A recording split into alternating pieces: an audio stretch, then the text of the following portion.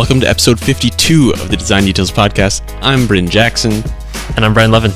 For this episode, we caught up with Malte Sigurdsson. He is currently the head of design at Stripe, previously on the founding design team of Artio, and before that, founding design team of Skype. An incredible resume. We chat about growing a design team, being a designer at these kinds of companies. We learned a lot, and we really hope you enjoy listening. If you haven't joined already, we have a Slack team going that's really awesome. Lots of people in there. I think it's like 200 now. And we've done a lot of stuff. It's been a very constructive conversation. We're doing critiques, like public critiques there. We call them Inspect. We're doing those every Friday, but it's always open. It's powered by our friends at Wake, which is really awesome. To get into the Slack team, just DM us at Design Details FM or at Spec FM and just send us your email address. We can't let you in without your email address. Don't forget your email address. We want to chat. Come join us. You can also just follow us on Twitter. We're at Design Details FM. Or you can follow the Spec Network. We're at Spec FM on Twitter. Or go to spec.fm to listen to our partner show, Developer Tea. And we're bringing up a bunch of new resources you should be seeing up there really soon. Little Bites of Cocoa just joined the network. Yep. So if you want updates as well, there's an email newsletter sign up thing across the top. If you want to put your email there, we'll just send you an email when we launch new things. No spammy things, but just keep up to date with what we're working on. Before we get into the show, we want to thank our awesome sponsors. First up this week, Hired. So you apply to Hired, and then jobs come to you, which is a totally different setup. It's kind of awesome. Each job offer has a salary and equity up front. There are full-time and contract opportunities, and users can view the offers and accept or reject them before talking to any company. So all the companies are like pre-filtered, pre-screened. They're legit companies. From startups to large public companies. The list of people they work with on their website is insane. It's so good. So they feature everyone from startups to large public companies in like 12 major tech hubs, San Francisco, of course, Los Angeles, Seattle, New York City, Boston, Chicago, Atlanta, Austin, Texas, San Diego, London, Toronto, and Washington, D.C. It's completely free to you. You are not required to take anything. There are no obligations. And if you get a job through them, they'll give you a $2,000 thank you bonus. Only $2,000? Usually. Usually. Oh. If you use our link, they'll double that to $4,000 when you accept the job. So you get a job, and you get a $4,000 bonus. Not a bad deal. How do you get that double bonus? Brian, what the hell, man? And could you tell me how to get that double bonus, Bryn? Double bonus? Are you going to apply for a new job? Maybe Facebook will rehire me and give me that $4,000 bonus. To get that additional $2,000 for a total of $4,000 for getting hired, just go to hired.com/design details. Our name, no spaces, all lowercase. It doesn't really matter if it's lowercase or not, but still, all lowercase, you guys. Hired.com. Thanks once again for sponsoring the show. Our second sponsor, an old friend, Icon Finder. Icon Finder is the largest source of premium vector icons on the web. They have almost 600,000 icons in their library. They're adding thousands more every single month, over 10,000 icon sets. Basically, if you're a designer or a developer and you're working on a project, you need any kind of icon, use Icon Finder. Brian, how many icons would you say they have? Give or take 594,877. But broken up in how many sets? Maybe 10,292, if I was guessing. And if you can't find the right icons in there, does that make you an idiot? No, it doesn't, but you should find them there anyway. That's a lot of icons. So anything you're working on, whether that's a web project, mobile, any design project you're working on, they're going to have something for you. Their icons are licensed for commercial projects. And they have this really great service called Icon Finder Pro. Lets you dive into these collections of icons for just $9 a month. That gives you access to 25 downloads per month. One of our favorite things is that 70% of that money is paid right back out to the original icon designers. So when you sign up for Icon Finder, not only are you getting an awesome service, but you are supporting the design community and the people making these really awesome icons. The details, of course, these icons are going to work in any software you're using, whether that's Sketch or Photoshop. They come in all file formats, so it's never an issue to use it anywhere you need an icon. Go to iconfinder.com, sign up for Icon Finder Pro, And if you use the promo code ROBOT, that'll tell them that we sent you, and you will get 50% off your first month. Check them out. Go to iconfinder.com. Thanks so much for sponsoring the show. And with that, let's get into episode 52 with Malte Sigurdsson. Recently, a listener suggested that we have the guests introduce themselves so they can hear the voice and associate it with the name. Makes sense. So, you want to go ahead and introduce yourself? My name is Malte Sigurdsson. I run the design team at Stripe. I've been doing that for all of 4 months now. And originally from Denmark, but now live here in the Bay Area. I've done that for 5 years and lived in London and Paris before that. So have not lived in Denmark for a long time. But as I just told you guys, I was actually just there last week and returned Friday. So consider this a jet-lagged performance. Cool. I like the little disclaimer there. I'm not really actually jet-lagged. It's fine. What are you working on right now? What am I working on? Yeah, well, Stripe has a lot of success, is growing a lot, and the design team there is doing a ton of great work, and we need to find more designers, and we need to make sure that we continue to do great work, and continue to work well with the other teams at Stripe, and position ourselves to do that in the future as Stripe becomes bigger and does more things, right? So your typical design manager, head of design type stuff. Except for at an insanely successful company. Well, yeah, it's going well. It's a plus. Well, I think most people would be surprised to hear that there's only 5 designers at Stripe, which is one of the few companies I feel like right now that is known for its design in many ways. Yeah, it was a surprise to me too when I learned it. Exactly, just me. The other companies I've worked at, the other teams I've managed, have been significantly larger, to put it mildly. So it's surprising and amazing to see the work that they can get done. It's very humbling to #humbling. to see what these guys can get done, and the amount of energy that goes into producing every single thing at Stripe, and the absolute push for quality. And well, I'd love to hear more about how you split that up, because obviously the web properties are beautiful, but then you guys just came out with the iOS app, the Stripe dashboard app. Yeah. So how do designers split their time? And of course, they're also doing implementation. So they are, yes. Not only are they great designers, they are also among the most talented front-end engineers I've ever worked with. So there's that too, correct. So how do we split it up? We are so few, everyone has to work on everything basically. And it's not like we have an enterprise and a consumer division and a that division. It's all hands on deck. And there are maybe certain types of projects that are more suited to one or more of the designers, and then we'll usually make sure that they work on it. For instance, BDC worked on the iOS app together with MV, just to stay in the in the acronym names here. So Ben de Kock and Michael Villar. Okay. As a designer engineer duo, they do a lot of amazing work together. So they did that before I started, but it's a product that we wanted, that Stripe users find useful and need, and so we wanted and needed to build it, and they were together like a duo that could pull it off. I'm curious to hear your take on what design means at Stripe, because it's a product mostly for developers, correct? Yeah. The Stripe's core product is the core product is an API. It's a set of API calls that together form the best way to accept payments on the internet. Trademark. Nice plug. Yeah. And an API call does not need UI design, right? Right. But there's still a ton of other stuff going on. Obviously, you mentioned the iOS app yourself. That's, for instance, the technology to build the app is Stripe's technology. It's partly built on Stripe's API, obviously. But here's a product that has a UI to show the result of some of these API calls. And there's a version of that on the web as well. The dashboard on the web that is more fully featured, and it's been around for longer.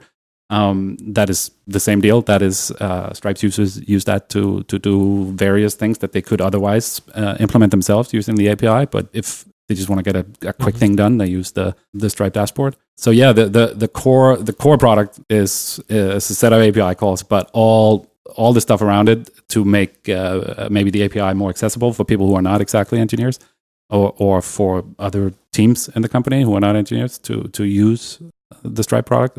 There's that, and all the marketing and all the internal comms and that stuff. Well, I don't know how much you can speak to it, but of course the marketing pages get tons of attention, at least in the design community. Yeah. The attention to detail, the animations, the basically showing an entire flow with JavaScript and HTML and CSS. Yeah. That must take so much time and work. And what's the reason behind that? Why put all that effort into a marketing page instead of maybe, I don't know, devoting those resources to another app or the dashboard? Yeah, we want to put our best foot forward, and Stripe is hyper focused on quality, as I think shows in a lot of the stuff that we do, and it's just basically inconceivable, I think, to think that we want to do this and we want to do it great, but we would stop before we did it as great as we could. That just does not compute. Mm-hmm. So it's not so much beyond that. It's a great answer. And it seems like there's a lot of other people who are not willing to put in, or for sometimes it's difficult for everyone to put in that much effort. In other jobs I've struggled with that, but we get it done. There's no other way of doing it for Stripe. So speaking of other jobs, I feel like we should go through some of these because you work with some incredible teams. Yeah. You apparently are just best friends with Wilson Miner because you guys follow each other around a lot. Yes. I'm probably not best friends with Wilson, but I mean, he's best friends with me. I'm not best friends. Got it. Yeah. Oh, that one. Yeah. Classic. We should just start from the beginning. Start from the beginning? Yeah, let's do it. The beginning? What's the origin story? Day one. How did you get your superpowers? I worked a lot. How about it? Yeah. Works for me. I started a long time ago, but just between the three of us, I realized in last December that I had 20 years anniversary of working. Which just between the three of us and the microphones? Yes. As you can imagine, that made me feel incredibly old incredibly quickly. But so I started I went straight from high school. I never went to college or design school or anything like that. And I joined a teensy-tiny design studio, quote-unquote advertising agency in Denmark, in the countryside of Denmark, as one does, basically as a sort of a apprentice to an experienced art director, and just started learning both the tools, good old-fashioned Quark Express, and before Photoshop had layers, as I'm fond of saying. You were in early. Wow. Yeah. And did that for 3-4 years, I guess. And then the internet sort of started to happen in 98, 99, or at least for me as a not a kid exactly, but a young person in Denmark, realizing that was a thing that was happening and that was interesting. And was design what you wanted to do, or did you just kind of fall into it somehow? So the real origin story, I can sort of remember it, but my mom told me to. So sometimes when I was sick and I couldn't go to school, I went with her to work, and she was a teacher in Denmark, and I would sit in the office with the, as it were, the ladies in the office back then, and I would take a newspaper, a page in a newspaper on the left, and I would use their electrical typewriter to recreate the page in the newspaper on the electrical typewriter. And so I guess I designed a page at that point just by, of course, copying it, but that's a start. So that's like maybe 3rd or 4th or 5th grade or something like that. And and a little later, I remember also I spent a week in as part of school. You go to a company to get some practical work experience, and there was a week I spent at a printing shop. I guess I was introduced to my first Macintosh.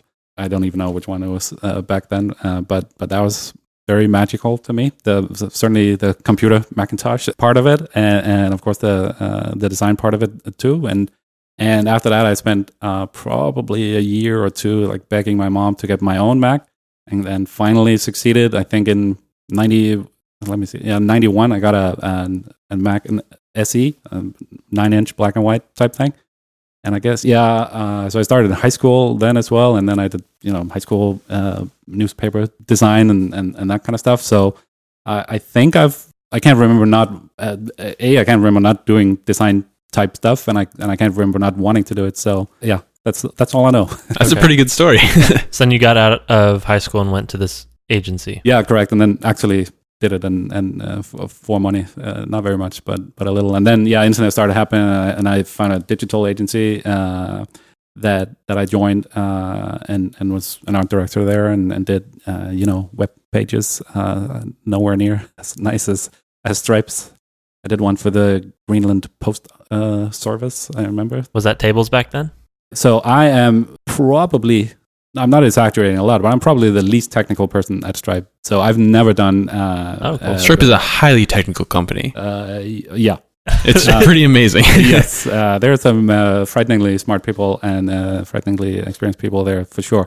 And no, I couldn't really do a web page to save my life, the technical part of it. And so I've just never done that. I've managed to be able to sneak out of doing that. And then that agency was acquired by a big old American old-fashioned advertising agency chain called Leo Burnett. I worked there for a few years, and then I left that. And around the time I left that, I was introduced to, by my boss, in fact, a couple of people, a Danish guy and a Swedish guy, Jonas and Nicholas, who said they wanted to do some sort of, communication on the internet type thing, and whether I wanted to design it. And it was a Windows app, obviously, back then, in 2003. I'm not sure. Do you need to design an app? You just use the OS? It's Windows, so they don't do First that. Of all, Windows, right? You just use the OS thing. You draw a square window, and then you put a list of things here and an OK button over there. But anyways, I guess maybe I could see myself. I can help them out fine, because I was leaving my job anyway. Mm-hmm. And then that became Skype. Small little piece of information. Yes, but when to you, random Danish and Swedish person rolls up and say, let's do the world's largest communication company. Sure, let's absolutely do that. But be sure to pay my invoices, right? So I was at that time living in Paris, and they were in London, and there was like 4 or 5 engineers in Estonia. So sort of together, using good old-fashioned phone conferences, we got the first version of Skype coupled together and launched it, and it very quickly went very well. I remember, again, in the old days, there was in the lower left corner of Skype, there was how many people were online, mm-hmm. and of course, when developing it, it was like us, so 8 or 9, it said. So when it started working, the UI took a while to actually show anything, and then we launched it, and I remember seeing that counter like going from 8 or 9 to then 100 and then 200 and 1,000 and it's just a tenth of thousands within weeks. And I was like, probably on to something here. Wow. And then just to continue down the anecdote lane, then because they were semi-random Danish, Swedish people, they also didn't have any money and they didn't have any investments yet. So they also didn't actually pay my invoices. So I was like, guys, I need to do something else. So I freelanced for some other people meanwhile, and they managed to get some more money, scrape some money together. At some point, they made some money. Well, yeah, at some point they made some money, but not at this point, I promise you. Because and then I got an offer to, or a friend of mine in Paris received an email from someone she knew that there was a French organization were looking for a volunteer graphic designer to go to Kabul, Afghanistan, and work with local people, teach them a little bit about design, and do some actual design work. It's like there's either these guys who are not paying me, or there's Kabul, Afghanistan. An interesting experience. So I did that. Obviously, quite interesting, but stayed in touch with the Skype people who then managed to convince me to come back to Europe, and then move to London and work full time for Skype. And then I went from designing the thing to running the design teams at Skype for, I guess, 5 years or something like that, including and after eBay acquisition as well. Okay. I want to get back to your journey, because then the next steps are interesting as well. But can you talk more about what you did in Afghanistan? Yeah, sure. What was it called? It was called AINA, the organization. So it was an NGO, which means they raise money from governments and other people to do what they do. And their charter was a cultural something or other, culture and media education and spreading of such in Afghanistan. Obviously, Afghanistan was and is incredibly impoverished in so many ways, including culture. Well, not impoverished culture at all, but the access to it and the production in modern days of it is not good. So what they did, they had several little departments, if you want. They had kids magazine, for instance, like doing basically little cartoons with I won't say politically correct, but sort of educational stuff in it that they produced a version of, I guess, once a month or something like that, and distributed it around Afghanistan, and brought maybe a modicum of joy to a couple of kids by doing that. They had a radio station to broadcast news and stories from one part of Afghanistan to another part of Afghanistan. The best thing they did, the most interesting and most impactful thing they did, was a camera school for women. So obviously, women, certainly under Taliban, were, shall we say, repressed. And this school is basically a film school. They call it a camera school. I don't know why, but basically a film school for women, teach them how to first use the equipment, the cameras themselves, but also how to tell a story, how to put together a narrative, and through that educate people who are watching it, or just entertain them or show them what life of an Afghan woman was like.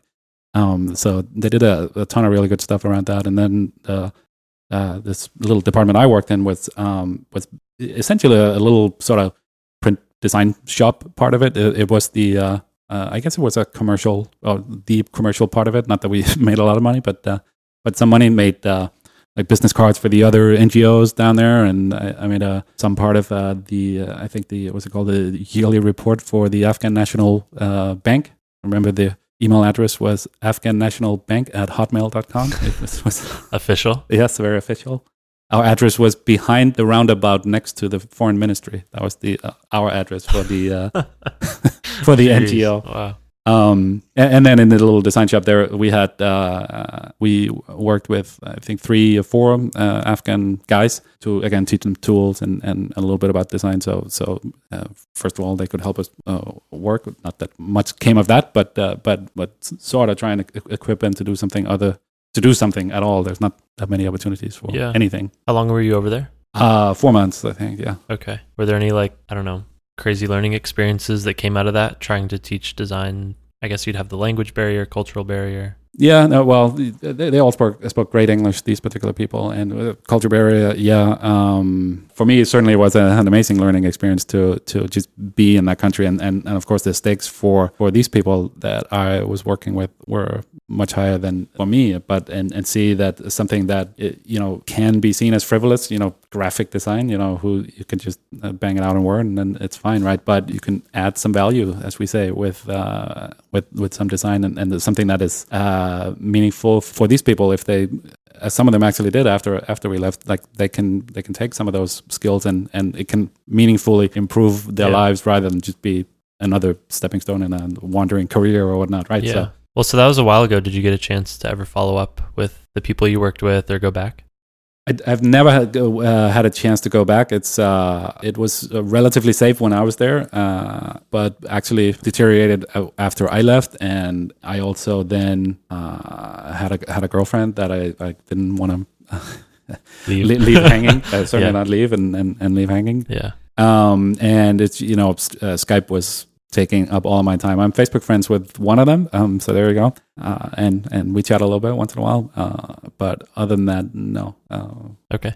So then you ended up back in London. Back in London and running the Skype design teams. Yeah, I have to keep my head to Skype and Stripe. They sound very similar, but yeah, Skype design teams in London and Estonia. They were. Yeah. I thought it was interesting that they were kind of a distributed team before all the tools for distributed teams were there. Exactly. That had to be super fun.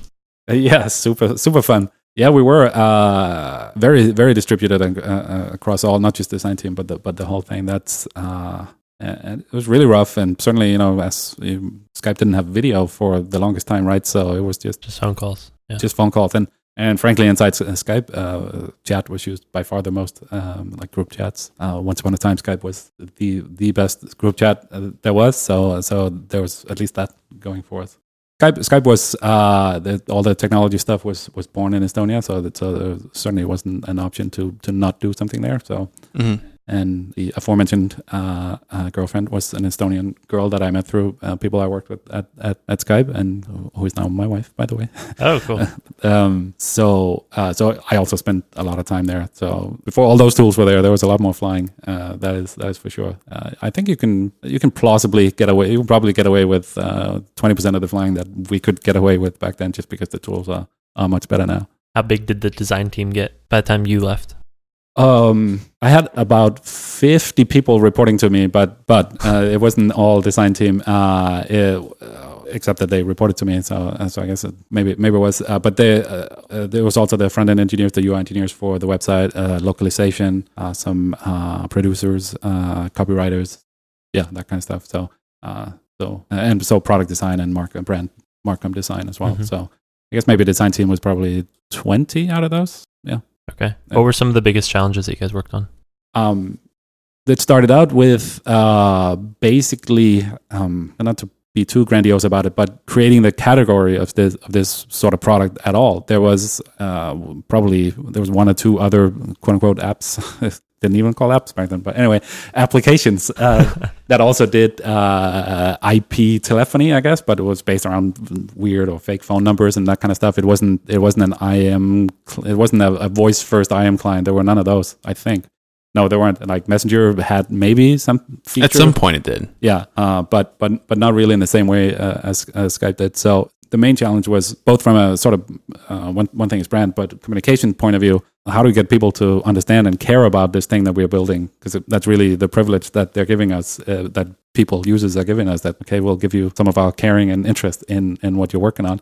And so because there are no particular words to describe it, it didn't conform to something people already knew. So asking people to learn about something new is a very taxing thing to ask people to do. Both from a communication point of view, but also from a product design point of view. What do you put in front of people when they launch the application? Yeah. What makes sense to them? What expectations do they come with, and how do you answer those expectations and in a good and meaningful way that helps them, I guess, use and get some value from the product that you designed, and also, of course, from a business point of view, metrics if you want, get some usage out of this, so you don't just acquire people, have them download it, have them open it, have to sign in or sign up, and then open it and say, this is not for me, right? Close again.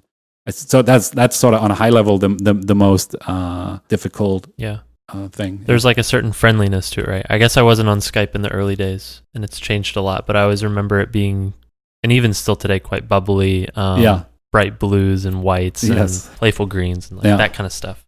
Was that always from the beginning the idea there to make it really friendly and accessible? Yes, exactly. And also, I guess it goes into product design, but certainly also markup and brand design. Also not make it down market, because what we said was Skype is free telephony or free this or that, whatever word we used. And when you say free, people hear crap.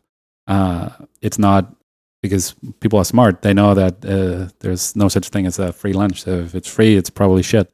It just so happened that at least most of the times Skype actually wasn't shit. So if you can say free and deliver something most of the time that's not shit, and also look like you're not like a bargain basement something, I believed and we believed that gave us a better chance to become something of a habit for people, that we could establish Skype as a thing that people will come back to, and more importantly recommend to other people, because again, people can maybe convince themselves to use something that's free and shitty. Not that Skype was shitty or shitty, but they don't want to. They would not recommend it. They don't want to be the one who said, "Oh, hey, why don't you try and use this shitty thing that I found?" No one does that, right? So they don't want to be associated with a shitty thing. So we make it look nice, and of course work as nice as we can, and then increasing the chances of people recommending it. And it certainly worked. Yes, it certainly did. So then, how did you end up moving to Rdio? So I spent about 5 years at Skype, which and before that, 5 year-ish period on the advertising design side of things, and I guess my top end is 5 years at any given place. But anyway, so 5 years at Skype, going from again this weird thing with these Danish and Swedish person asking me to do this weird app design. To an incredibly successful business and an incredibly humongous user base and everything up and to the right, and eBay acquisition and and all that kind of stuff. And I don't remember not obviously, but I don't remember the exact moment. But overall, when you get to sort of the third or the fourth project that's called redesign of such and such, where I like personally did the original one, or maybe the original 2 first ones, and then my teams did the next 2 ones, and now there is a project to redo it for the 5th time. It's like, yeah, it needs to be redone. It's still not good enough, but it's like I've given all I could to this particular challenge. And so I sort of felt that was the end of the line. So I left, and then the founders, Janus and Niklas, had left because they're smarter and richer than me. They had left way before me. And one of the things that they were working on was this music thing. This was, I guess, actually, yeah, Spotify was private beta or whatever at that point. But let's not forget Janus and Niklas. The first thing that they did was Kazaa, this music sharing thing, if you remember that. Even Kazaa. Correct, yeah. Everyone knows Kazaa, right? Yeah. I don't know Kazaa. You're too young for Kazaa, I suppose. That was before I was on the internet. Yeah. Kazaa was my jam back in the day. Oh, yeah, because they could not shut it down like they did Napster, right? So, factoid, the P2P engine of Kazaa was repurposed to be the P2P engine in Skype. Oh, interesting. So there you go. Anyway, yeah. So, and I knew that they were working on that, and I was speaking to them anyway in the due course of things, and they asked me to join, and I was like, that sounds interesting. It's a completely new domain, and I know that these guys are interested in doing obviously big and successful and interesting things. So I checked all of those boxes.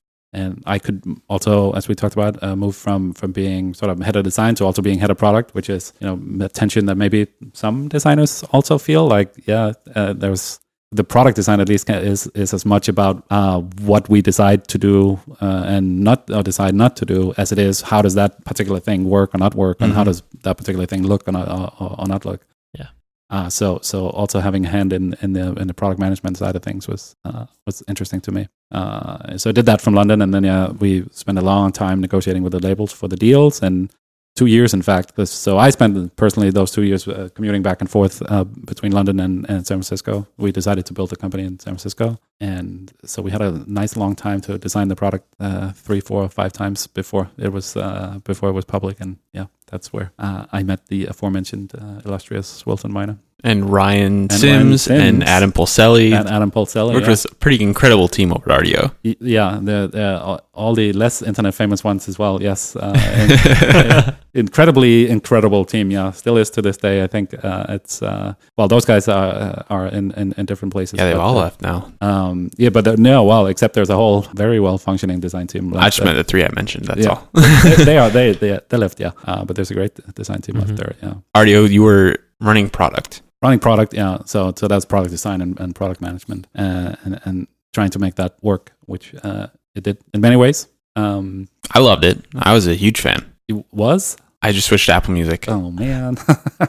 He's a sick betrayer. Yeah, exactly. This interview is over. Slams the mic. Shut it down. No. Rdio is.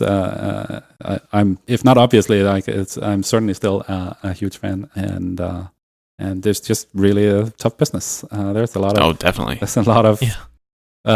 Users, consumers, as it were, have a lot of choices, as we say. So that's great. So how long were you at Rdio, and why did you decide to branch out? Yeah, so again, 5 years. So the magic numbers at Rdio.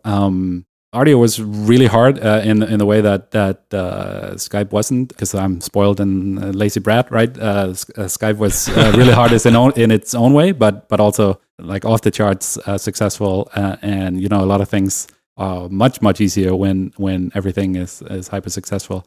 And Rdio is and was successful in many ways, but it's still something that we had to fight incredibly hard for, both myself and most of all a lot of other people. And there's a lot of things that are not possible in a world where you license the right to your product, essentially, or the important part of your product from someone else. So I sort of wanted to break from that, shall we say? That's I think the most diplomatic way I can put it. Also I felt like I'd given Rdio my all, and probably it was in a phase where someone else could do. 5 years is pretty good, especially here. Yeah, correct. Did that, and then together with a couple of Rdio colleagues, we came up with this idea that to us, at least at the time, sounded like a novel and interesting idea, and something that we didn't know anyone else was doing. Something that then later became something we called The Factory, which was one of these startup studio type things. And through our good graces, was also funded by one of the Skype people. And we worked on that for a year and a half or so before that that no longer worked out. And I think, that takes us to early 2015. So I'm curious at Skype, then Rdio, you were in at the very beginning, and then you scaled the design team and grew it over time. Yeah. I'm curious how you've approached growing a design team, certainly that fast, and also like what are some of the problems that you've seen consistently between the two, perhaps? To me, at least, we didn't scale the design team at Rdio that uncontrollably fast. Mm-hmm. It was sort of, again, because these weird 2 years we spent in the beginning where we were unlaunched, but still actually it was a normal company other than the fact that we weren't launched. So we had a nice ramp up time there, and we were pretty well staffed during that time, so it didn't feel so fast. But in general, it's all the usual stuff. It's a lot about process stuff, and it's a lot about consistency stuff and asset management stuff. Like it's at the very least, a set of sort of very practical problems. Knowledge transfers, exactly. Getting people up to speed with on the domain, as it were, the business that we're working at, and also, here are the 9 things that we have tried before that we found to be not successful for these reasons. So if you want to give that particular direction a try, you need better arguments or different arguments that we've seen so far. That kind of stuff.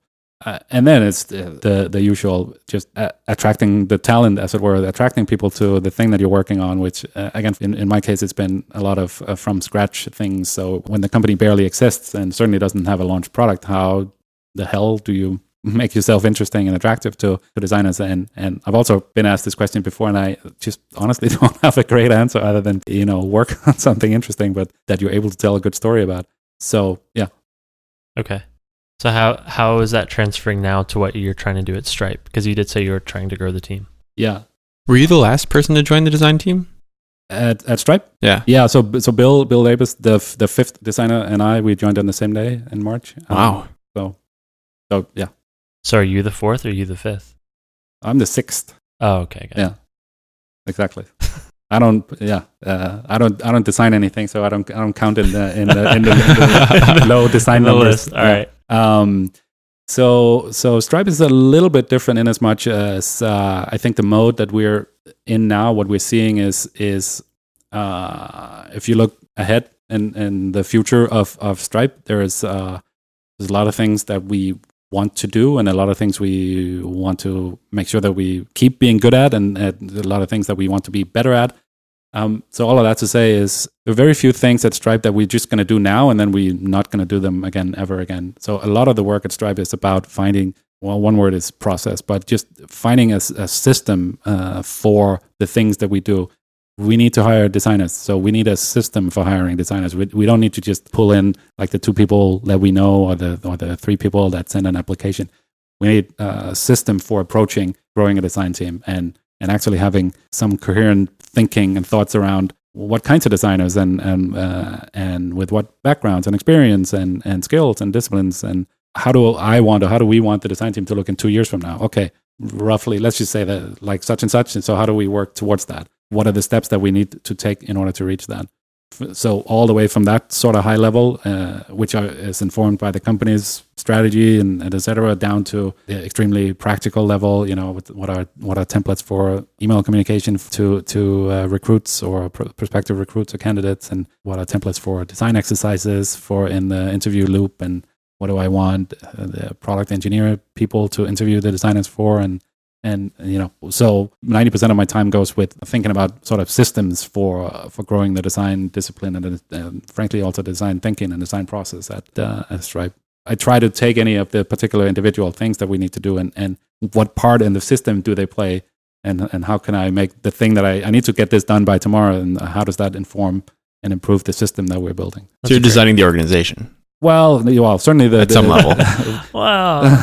Certainly the design organization, and playing my part and doing my part to help design the product organization and the role that design plays in building the product. Well, I'm curious on how you do screen for designers, because the people you have right now are obviously very good at what they do on the product and visual side, but then they can also implement it and code their work.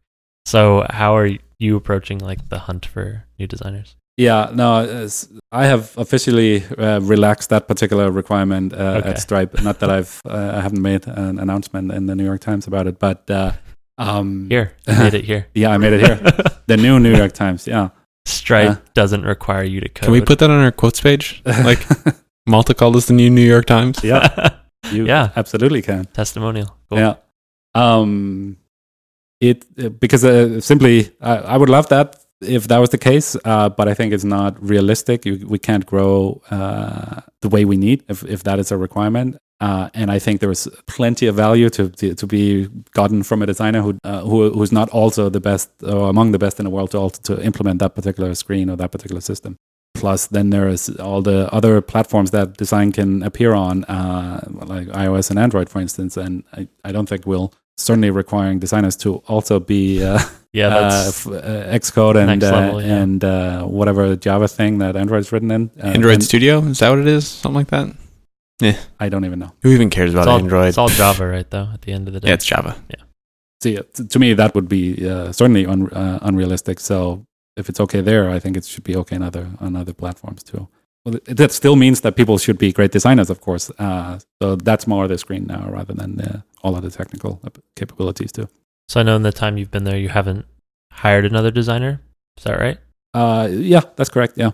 Are you doing mostly outbound stuff, or are you trying to get people to apply? Because I find that those are like a little bit different tactics and roads you can go down. Yeah. So we get a lot of inbound interest. And doing a good amount of informal chats with a bunch of people. But more so, I wanted the structure for recruiting and interviewing to be more set in place before I start in earnest. And I wanted also to make sure that we have a great product development environment for these people to slot into. Stripe is a fantastic place, but it's also very different certainly from Rdio, and in the way that we go about thinking about product development in many ways from the places that I've worked before. So with no changes, I wasn't sure how a sort of more traditional product designer at the stage that Stripe is in right now would fit in. Would they even be able to get anything done and be successful there? So some changes in that area we're working on too that I want to get in place before I'm more aggressive. But also on the other hand, we need to be more than 5 designers, but we also are not going to be 25 in 6 months. It should not grow that fast. Mm-hmm. I would also rather not hire ever than compromise. Than making the wrong hire. Yeah. So going from a team at Rdio, which I believe you had separate UX people from UI, is that my understanding? No. Well, towards the end of my time there, I guess I forget exactly the timeline, but I hired the first quote unquote UX person, interaction designer, boxes and errors person, Mike. But up until then, everyone had been doing everything to the extent that they wanted to, and it was required to do wireframes. They did that, and to full pixel perfect mocks, as it were, and then working with engineers to implement their quote unquote pixel perfect mocks too. Why quote unquote pixel perfect mocks? Have you ever seen an actual screen in a web page or an app that corresponds 1-to-1 to a mock? Yeah. You can't resize browser windows, right? We know how silly the term size. Is, but it's funny to hear you as well. Yeah, I won't get hung up on that term, I think, but designers, do pour a lot of energy and time into making just this page, this mock-up in Sketch or Photoshop or what have you, and it is too easy. Even experienced and seasoned people forget that it's actually not over now, because now comes the real world, whether it is the browser or the phone or the many states that can exist in, or the overlays or the animation and all that kind of stuff. So as I know you talked about with other people, and is the issue, I guess, in the industry that there is not a tool that is extremely well suited for all of this. There are tools for most professions and professionals out there, except for people who make UIs. there's a collection of things you can put together and then make it work for you. You can try. Well, or spend a lot of energy trying to make work. And I would say last year and this year, sort of the rise of the prototyping tools, certainly. Well, hopefully they keep rising. Hopefully it's getting better. It's getting better. Do you guys use prototyping tools as well at Stripe? Not really, because these guys they then take it as far as they want to, and there's not as much need. Yeah. And of course that's an Achilles heel in the prototype tools. If you have to re-implement the solution, it's like that maybe we should just implement the solution and then tweak the solution rather than tweak the prototype. The age-old thing. So again, when it's the same person doing the design and then also implementing all the little animation things, then no need. Yeah. Well, going back to Bryn's thing, then what was the reason that you guys at Rdio ended up hiring a UX designer and straying away from this generalist principle? Yeah, I was going to ask, at what point do you split that out? Yeah. So at Skype, it was from day one completely split out. There were Marcom people who did only Marcom stuff, and it was to the extent that there was wireframes involved in the Marcom stuff. They also did that to be fair. And then there were UI designers who did visual and interaction designers who did interaction, which certainly at the time made sense to me at Skype. But maybe it was the people that we could recruit that it just managed to fit into that. And I think also Skype, with all the little mini things and interactions, there's a lot of stuff going on in Skype when you actually have to design the whole thing. Most people use only, like, of course, a little part of it, but when you have to design the whole thing, there's a shit ton of stuff going on in there, and then it has to work on across N platforms and screen sizes and mode this and mode that, blah blah. We don't need a pixel, quote unquote, pixel perfect mock-up of all of these things. We just need to, to have design thinking that this scales down or this scales up, or these elements work in this way and that way on these platforms. So it did make sense, and I think it certainly was the right thing for Skype at the time. It also has the downsides that we probably know. The more people involved, the more communication involved. The more communication involved, the more miscommunication involved, and the communication is hard to get right, and so stuff takes longer and it's more error prone and all that kind of stuff. But in many cases, there's no alternative, so you just do it and then you fix what goes wrong, etc. But anyways, so Wilson was the first. Wilson Minor was the first designer at Rdio, apart from me. And he can do any and all of those things, as well as the next guy. If it was another person that I've hired first, frankly, just out of blind luck, maybe it would have looked different. But seeing as Wilson could do all of those, and Rdio there's much more surface to Rdio, but it's way fewer interactions, way fewer things, way fewer flows, and that kind of stuff. So I guess we just didn't really need it for the longest time, and it was quite liberating to go directly from all of the communications overhead between the IA guys and the visual guys at Skype to just one person doing everything at Rdio. So I like the switch a lot, but I think then when Rdio was a good 4 or 5 years old, I think there's also a ton more things going on in Rdio, and I think I wanted also to make sure that when we solved the problem, we actually solved it all the way through instead of, the top of the iceberg, which I think we sometimes had a tendency to not think everything completely through and make sure that the solution we've come up with was unbreakable. And if you have a person who is more concerned with that, or is, I guess, only concerned with that, to solve the flow, first of all, it's easier. It facilitates more revs on that particular solution. It's easier to work through many more solutions, and it's easier to task that person with making sure that this is a bulletproof solution rather than this is a flow that seems to work great. We're able to make it look great. So let's go. Just more thoroughness needed at some point, I think, when the product was sort of a size. I think for me, it's another set of tools that's interesting that I don't know whether exists. For instance, as a person who's running the design team and to an extent is running the production of various things and managing people's timelines and all that kind of stuff. There's also precious little tooling and help in that area. The Trellos and the Asanas and the whatnot. I've tried them all. You name it, I've tried it. They're not doing it for me, so who the hell knows? Maybe I'll just have to get by with my inbox and Google Calendar type stuff. Maybe there is a better. What are the missing pieces for you? What are they not doing right? That's a very hard question. That's a very deep and and broad. Because if you knew, you would be making millions of dollars doing that.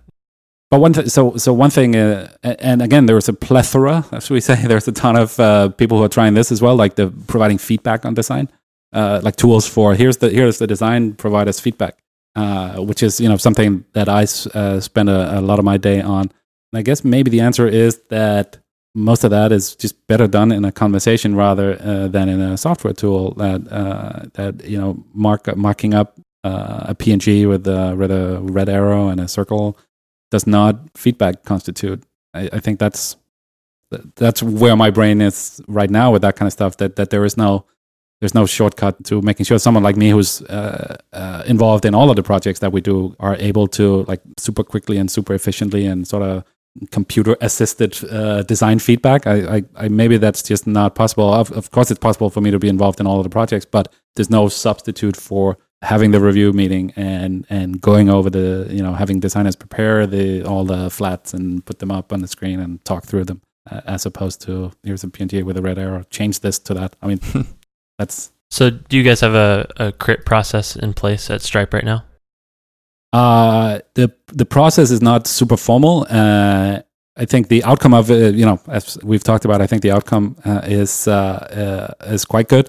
I think there's more that we can do to make sure that it's easier, that people have a better idea about what they're supposed to be working on, what the goal of a given project is, and what the constraints even are, and who the users are, that kind of stuff. I think there's more that we can do there. There's just always more that we can do as a team to collaborate and talk about design and talk about the solutions. So for my money, quite obviously something is going quite right at Stripe, but just so always so much to do. And I don't know about you guys, but when I look back on my design work, and also most of the things you do, I have a tendency to only see what's wrong with it, and only I wish I've done it that 100%. Particular thing differently. And that's a good sign. I think that's good. Maybe that's called growth, though, right? Yeah, it means you have more perspective now than you did. It's a little bit jaded, and I could see how it would be construed as negative. But every time I look back and see my stuff and know that it was bad for X, Y, and Z reasons, I'm like, okay, I improved. I didn't see that at the time, and now I know it. It's very glass half full of you guys, yeah. Which is very odd because Bryn's normally not a glass half full kind of guy. My glass is empty right now. Literally empty. And mine is, I'll see this as half full. How about it? But there you go. The viewer can't see this is great audio content. Definitely not half full. So you see it as more of a bad thing than to look back at your work? No. I don't see it as a bad thing. But it's not something that it's not a great source of joy to me. That I think a lot of my design work sucked. Was not good. No, and it's not that I. It's not that I think that it sucked. It's just when you spend a lot of time working on it and a lot of time looking at it and invest so much of yourself. Yeah, exactly. Both design work and other type of work. And I'm just of the person who could say, okay, but here are the 10 things that we didn't do yet, or 10 things that we need to do better. It's the same with this other sort of structural work. There's no way to do this. Well, there's many ways to do it not wrong, and I don't think we're doing it wrong right now. But there's just no way to do it exactly right. Right, so there's many ways to do it not wrong. Yeah, you can a certain bar can be met, and then it's certainly met at Stripe, right? But whatever, the sky's the limit. The amount of things that I could do as leader and manager of a team, and helping them do great design in a big and growing organization it's never ending. So I can never be done, which is on one hand terrifying, and on another hand satisfying. Just there's always a challenge and an opportunity for growth around the corner. The thing I'm most excited about with these tools is that it just seems like a lot of them are built to improve communication, and that is probably the hardest problem I have to deal with in design. I think that's pretty common across the board too. You can't solve for human, right? No, yeah, sort of what I said too, right? It's, the feedback we want to receive is not move this button to the left. Yeah. It's unlikely to be important. Or turn it green or something like that, right? Yeah. There's so many tiny details that, Yeah, we can bike shed that all day long. But the interesting part of the design, what are we even trying to solve here?